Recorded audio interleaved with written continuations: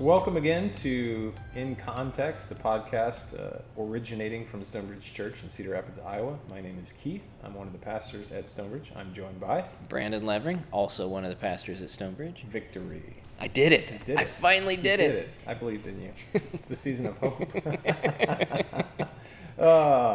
Well, today we're still we're just kind of moving partially for a season out of the series in Galatians to do some Advent messages, but most recently in Galatians we were going through chapter 4. Yep. And you want to just give us a high view of what we were discussing? Yeah, so just a couple weeks ago we looked at the tail end of chapter 4, verses 21 to 31, I think. And there's a lot going on there with Paul's allegory between being under the new covenant in Christ versus the old covenant at Sinai. But one of the things he does in drawing this picture between Abraham's two sons, Ishmael and Isaac, one being a son according to the flesh by human effort when they kind of took matters into their own hands and in order to try and achieve the promise, and then one son who's actually according to promise, who came by faith. One of the points that Paul makes is that if the people of God in Christ share in the legacy of Isaac, the son of promise, then what happened to Isaac in history, we shouldn't be surprised when that happens to us, specifically when the children of the flesh, Ishmael, persecuted Isaac, so it is for the church today. And the particular kind of persecution he's talking about is not so much persecution from the world around us, though we'll talk about that today, right, but also persecution from the religious person right next to me. Right. Kind of this religious, those who have put their hope in the law, in their own effort, demonizing, persecuting those who hold fast to Christ. And that was one of the big pressures that the church in ancient Galatia was feeling, that if they can just kind of pretend to be a little bit more Jewish, then the Jews around them at that time would lower the heat of persecution. And so this huge temptation we face in every day to adjust the gospel, augment the gospel, capitulate or compromise on the gospel in order to alleviate the pain and the heat of persecution. Mm-hmm. Good. Well, that's helpful. When we were thinking about this in this passage and the idea of persecution, one of the things that you brought up in your sermon was that Christians, modern, especially American Christians, tend to have a little bit of a martyr complex, a persecution complex. Like around every corner is someone waiting to, mock our Christianity and put us in jail for our faith. And maybe we've overemphasized how much of that is actually happening. Yeah. And it's not to say that doesn't happen, obviously. Right. There are stories of people who've lost their businesses or been targeted because of their faith, and so none of that's to make light of it. But compared to what's going on in other parts of the world, right, the persecution that the average Christian in America experiences, if they experience anything, is usually closer to something like inconvenience, or maybe uncomfortable, right? Maybe bleeding into discrimination at times. Sure.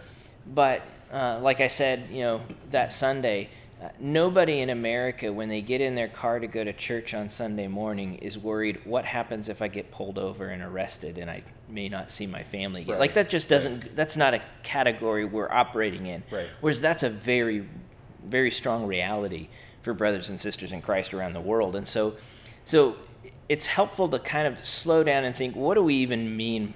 What does the scripture mean by persecution? Like, what is real persecution? And how does that give us perspective for what we're kind of dealing with in America today? Right. So part of this is looking at the landscape of especially social media, because that's where most people are spending their time, especially in a pandemic. Yep. What else do you have to do but be online and show the rest of the world just how overly informed you might be or might not be, as the case may be. And jumping into the outrage machine that is constantly working. Right. And so that presents us with this kind of idea of how do we parse out, as Brandon just said, how do we parse out what's actual biblical persecution? What passes the test of help, I'm being persecuted, versus my personality needs some work, right? It's like a persecution versus personality. And we'll get into the details, but to sum it up, like, are you being persecuted? If you feel like you're being persecuted, is it actively because you're living out your faith, or is it just because you're being a jerk? And I know it sounds oversimplified, but really, if you step back and take a look at a lot of interactions, it really does seem like there are many people who are assuming like full-blown persecution when it's not there yet. Not that it won't ever be there, but it's not there yet. And so how do we figure out what is biblical persecution like, and then what do we do with that? Like, why do we get offended so easily? Well, and then so how should we respond when and if, which it will, persecution comes, then what should be our response in it? And how should we act? So let's start with the question, what is actual biblically defined persecution? What helps us understand that? So I mean, the bottom line I think that we see is the bottom line that we see. You can edit this, right? we've got construction in the building right now, so it is what it is. It's 2020, baby. You know, you alluded to this just a moment ago. What is the nature of the opposition we're experiencing? What is the cause, more so even than the nature? What is the cause of the opposition we're experiencing? Is it because I'm a disagreeable person, or is it because, somebody has disagreed on any number of general topics, or is it specifically because of my witness and my faith in Jesus Christ? Right. Persecution itself can be a general term. You can be persecuted for all sorts of things. Right. Anytime allegiances clash, your opponents or any opposition could be described as a kind of persecution. Republicans can be persecuted by Democrats, and Democrats by Republicans, and so on and so forth. So for Christians, am I being persecuted because I'm a Republican or a Democrat? Or am I being persecuted because I root for the Huskers instead of the Hawkeyes? I'm sorry for that. I'm kind of here in exile. And or am I being persecuted and opposed because of my loyalty to Jesus? Right. That, I think, is the number one litmus test. Which loyalty is driving people crazy such that they feel like they have to put the pressure on or to marginalize or discriminate or even attack? Which loyalty is it that is causing trouble? And what's the intensity of the pressure? Right? So the difference between, and again, like when you're in high school, I remember, this is a short story, I'm sure our teenagers here at the church have heard it way too many times, but I had an anti-abortion shirt in high school. Okay. And so, 1993, 1994, I just thought I could wear it and most people would be like, yeah, we agree it's a bad... Dude, I never took more, like, anger, probably. Like, and I'm a pastor, so that's saying something. But then wearing this shirt down the hallway at my high school. Interesting. Like, lots of girls stopping me, like, just lecturing me on why I was uninformed and how closed-minded I was. This is 1993, right? Wow. So that, when you take a certain amount of pressure for views that you have that are based on Christian values, that I still wouldn't call that persecution. I would call that uncomfortability. Sure. But it wasn't like they weren't kicking me out of school or threatening me. They weren't telling me what I could wear or couldn't wear. They weren't sending a note home with to my parents. They weren't putting me in jail. They weren't. My wages have never been garnished at a job that I worked for being a Christian. So the amount of pressure, we really have to start with saying, like, so if we look at 1 Peter, for an example, Peter's writing to a group of people who were actually dispersed because of their faith. Like, legitimately, if you believe in Christ, if you say, Christ is Lord, like not Caesar's Lord, but Christ is Lord, you get displaced. There's so much pressure, so much overt persecution.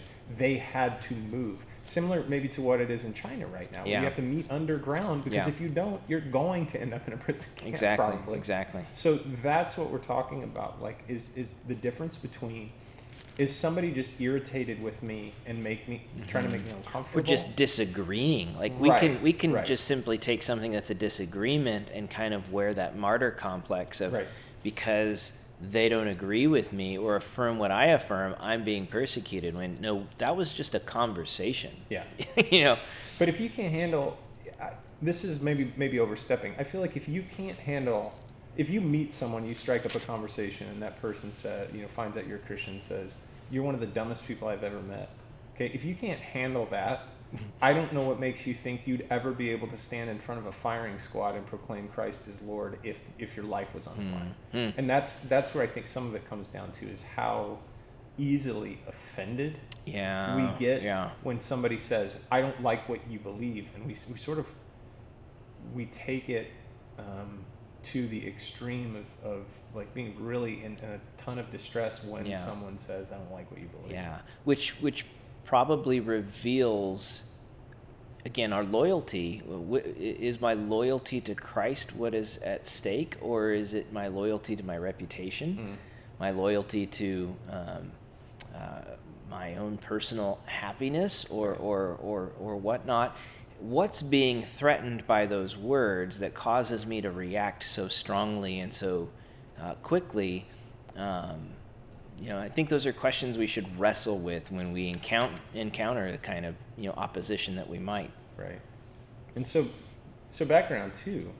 So we're gonna take a little bit of a walk through 1 Peter here, because most of it is because he's talking to these people and trying to give hope to people who are dispersed because of their faith. This is going to apply directly to how do we orient ourselves around. We get so easily offended, honestly, because we are so attached to this world that our identity gets wrapped up in who I am here. And so if we feel like we're going to lose any level of comfort, especially in America, if we're all honest about this, we can walk through this together. Like, half of healing is admitting there's a problem. And Peter covers this too. And chapter 2, when he says, and we quote this all the time, you are a chosen race, royal priesthood, a holy nation, people for his possession, and then goes straight into, in verse 11, I urge you as sojourners and exiles. So their immediate identification is like, hey, you should expect to not feel like people love you here. Yeah, this is not your home. You don't actually fit in. Right. And when that's pointed out, if you're offended when others point out the fact that you don't belong here, then maybe we're trying too hard to find our hope and our identity in this world rather than the one to come. Right. Which we've talked about on a previous episode. Yeah, it'd be like if you're a guy and you walk into a girl's restroom and they're like, hey, you don't belong in here. Well, I mean, maybe that's not a great... That analogy doesn't have as much cachet as it used to, 20 years ago, that would have been a great analogy. Now it just breaks all the way down. Anyway... But no, it's a valid point. There should be something uncomfortable, something foreign, like a modern day refugee or immigrant, someone who's living in a country that they weren't born in, operating in a culture they're unfamiliar with, speaking a language they don't really know. If you can never quite escape the fact that you're not from here, or that this is not your home.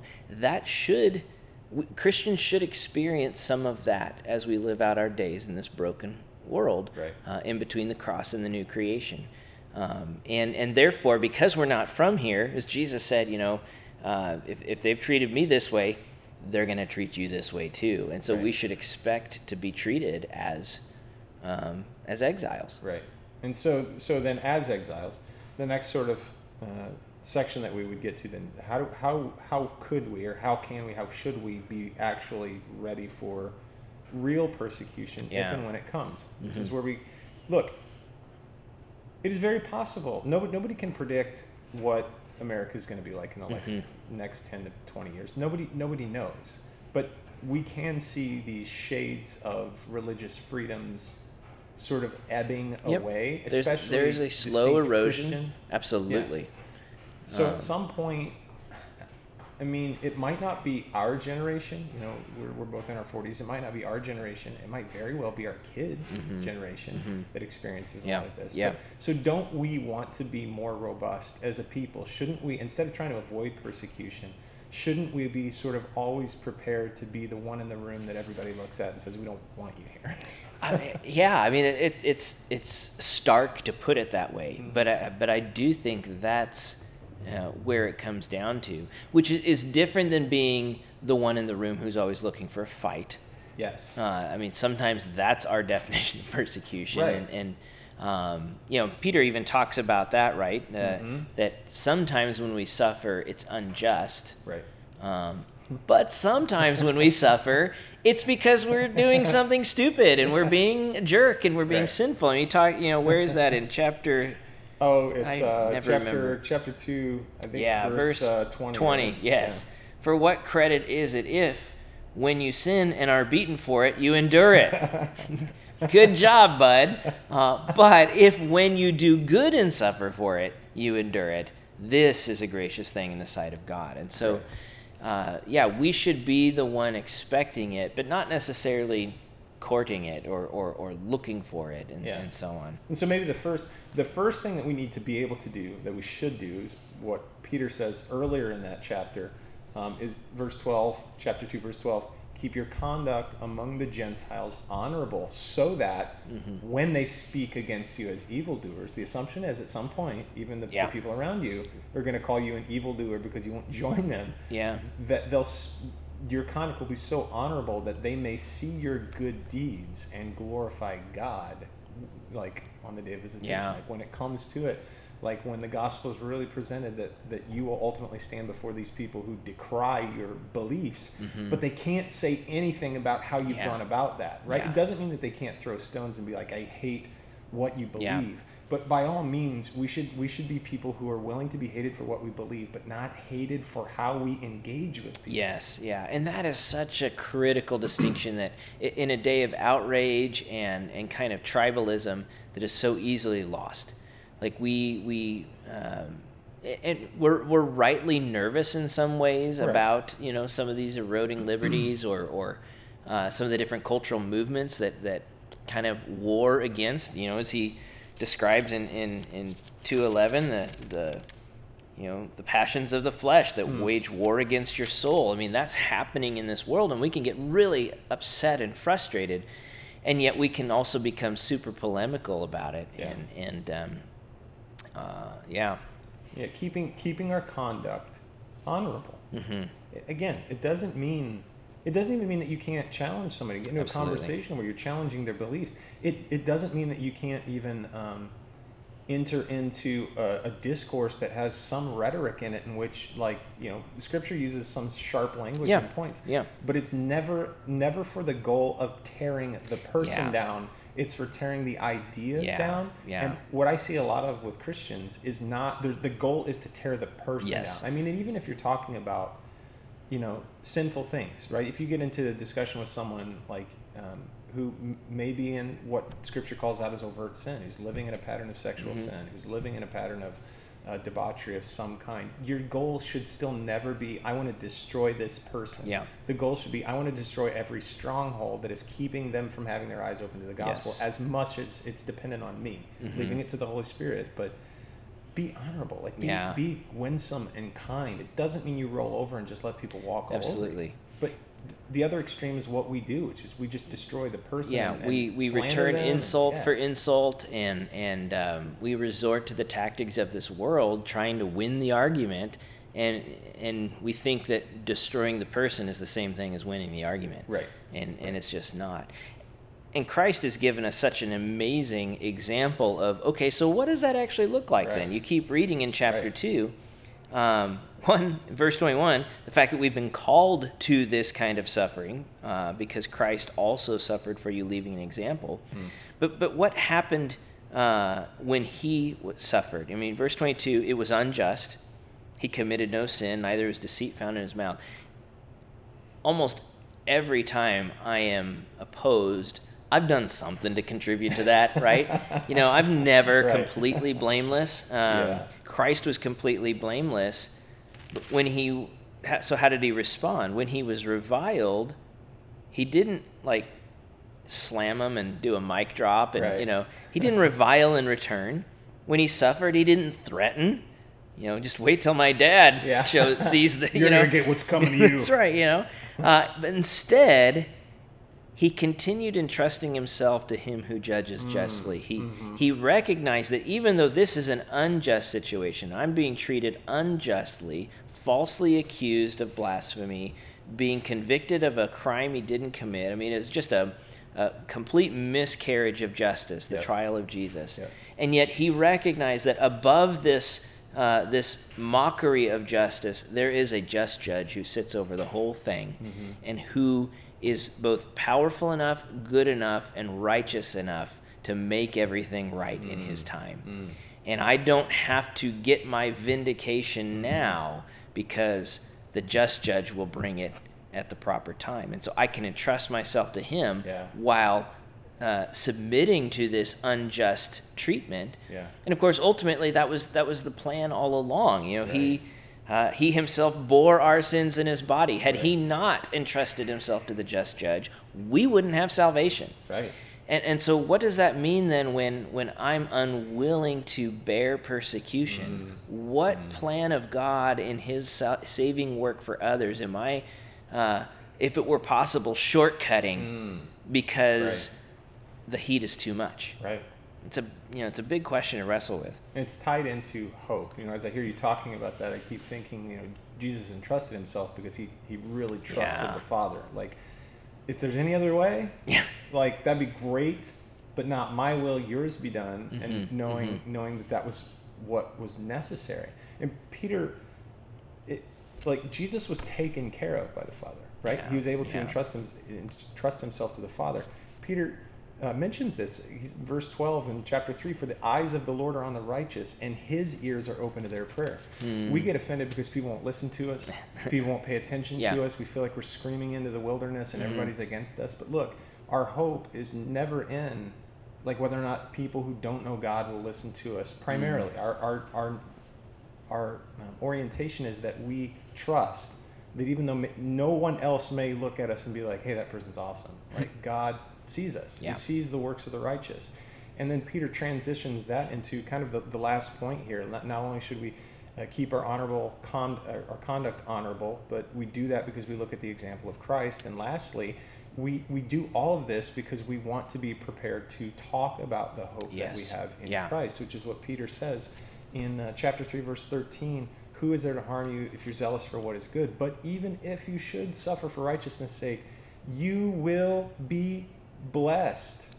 Have no fear of them or be troubled, but in your hearts honor Christ the Lord as holy, always being prepared to make a defense to anyone who asks you for a reason for the hope that is in you, yet do it with gentleness and respect. Right? That this wells up into, hey, if you're persecuted, you're blessed. I mean, that's from Scripture. Like, it's not something that we are fighting against because, man, I hope I never get persecuted. It's like, oh, this is the opportunity for the gospel to shine. Right? This is like the day that we've been training for, is to stand before people and proclaim Christ as Lord.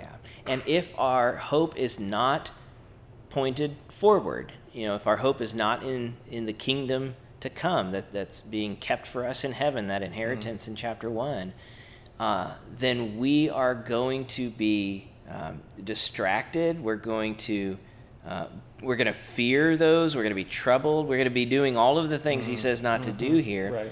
Right. And one good test for me is when I'm facing opposition, what does my prayer life look like? Like, am I praying simply for the trouble to end? Lord, get me through this hardship. Make it go away. Make them stop. Make them see. Or am I praying for? Am I praying for God? Use this to accomplish whatever it is you intend for the sake of your gospel. I just to confess, my prayers are almost always. I default towards the first. Lord, make it stop. Right? Make them see that I'm right.